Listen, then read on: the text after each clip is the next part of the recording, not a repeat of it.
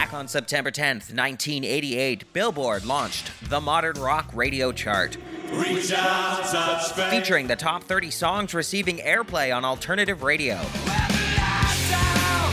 On September 10th, 1994, that chart expanded to 40 songs.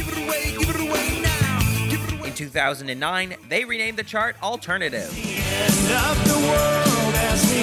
Join me, DJ BK, as we recount all of the classic songs that topped the Alternative chart.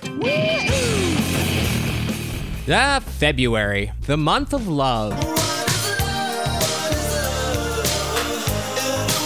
Which really has very little to do with the song we're about to talk about, but it seemed like something to say to get us, the portal to get us in to the episode. We are discussing the week of February 8th, 1992, and before we get to the song that topped the Modern Rock chart, we do have to mention Medicine Man. Why am I mentioning Medicine Man? Well, it's a film starring Sean Connery, and for this week, it was sitting atop the box office.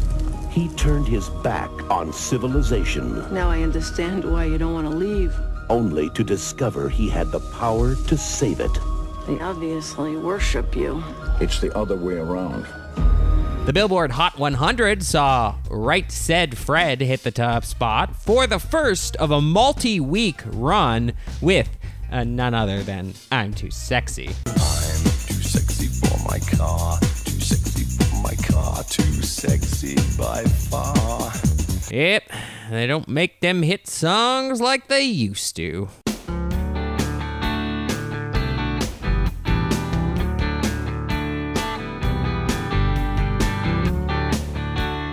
Going to the top spot on the Billboard Modern Rock chart for the first of 3 consecutive weeks, on February 8th, 1992, was the legendary Lou Reed with his song, What's Good? Without room, and life's like bacon and ice cream.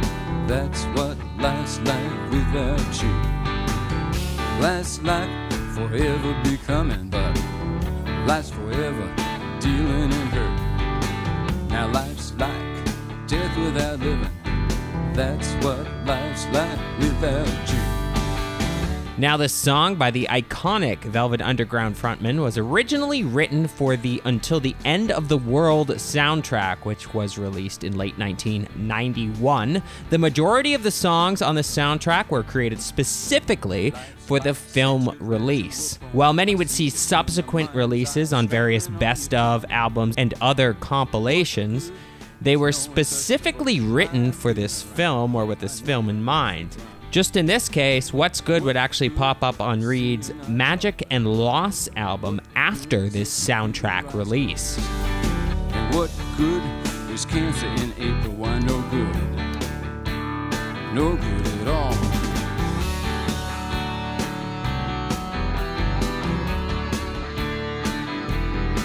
Reed's Magic and Loss album was his 16th solo release.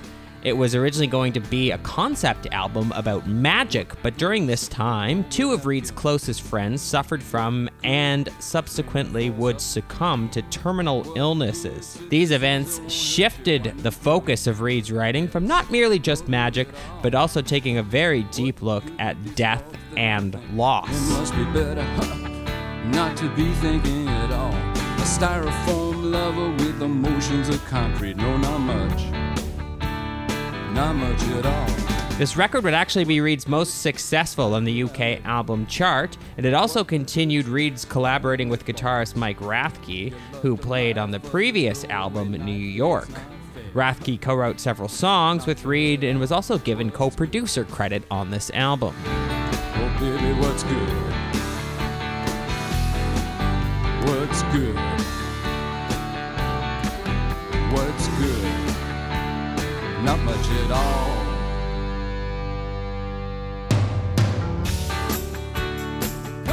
Hey baby, what's good?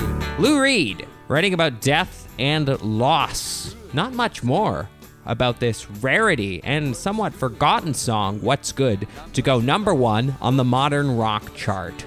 Make sure to check out What's Good wherever it is you get your music, wherever it is you might stream it, and check me out on Twitter at DJBK Retro, and tune in again next time for the next song to go number 1 on the Modern Rock chart.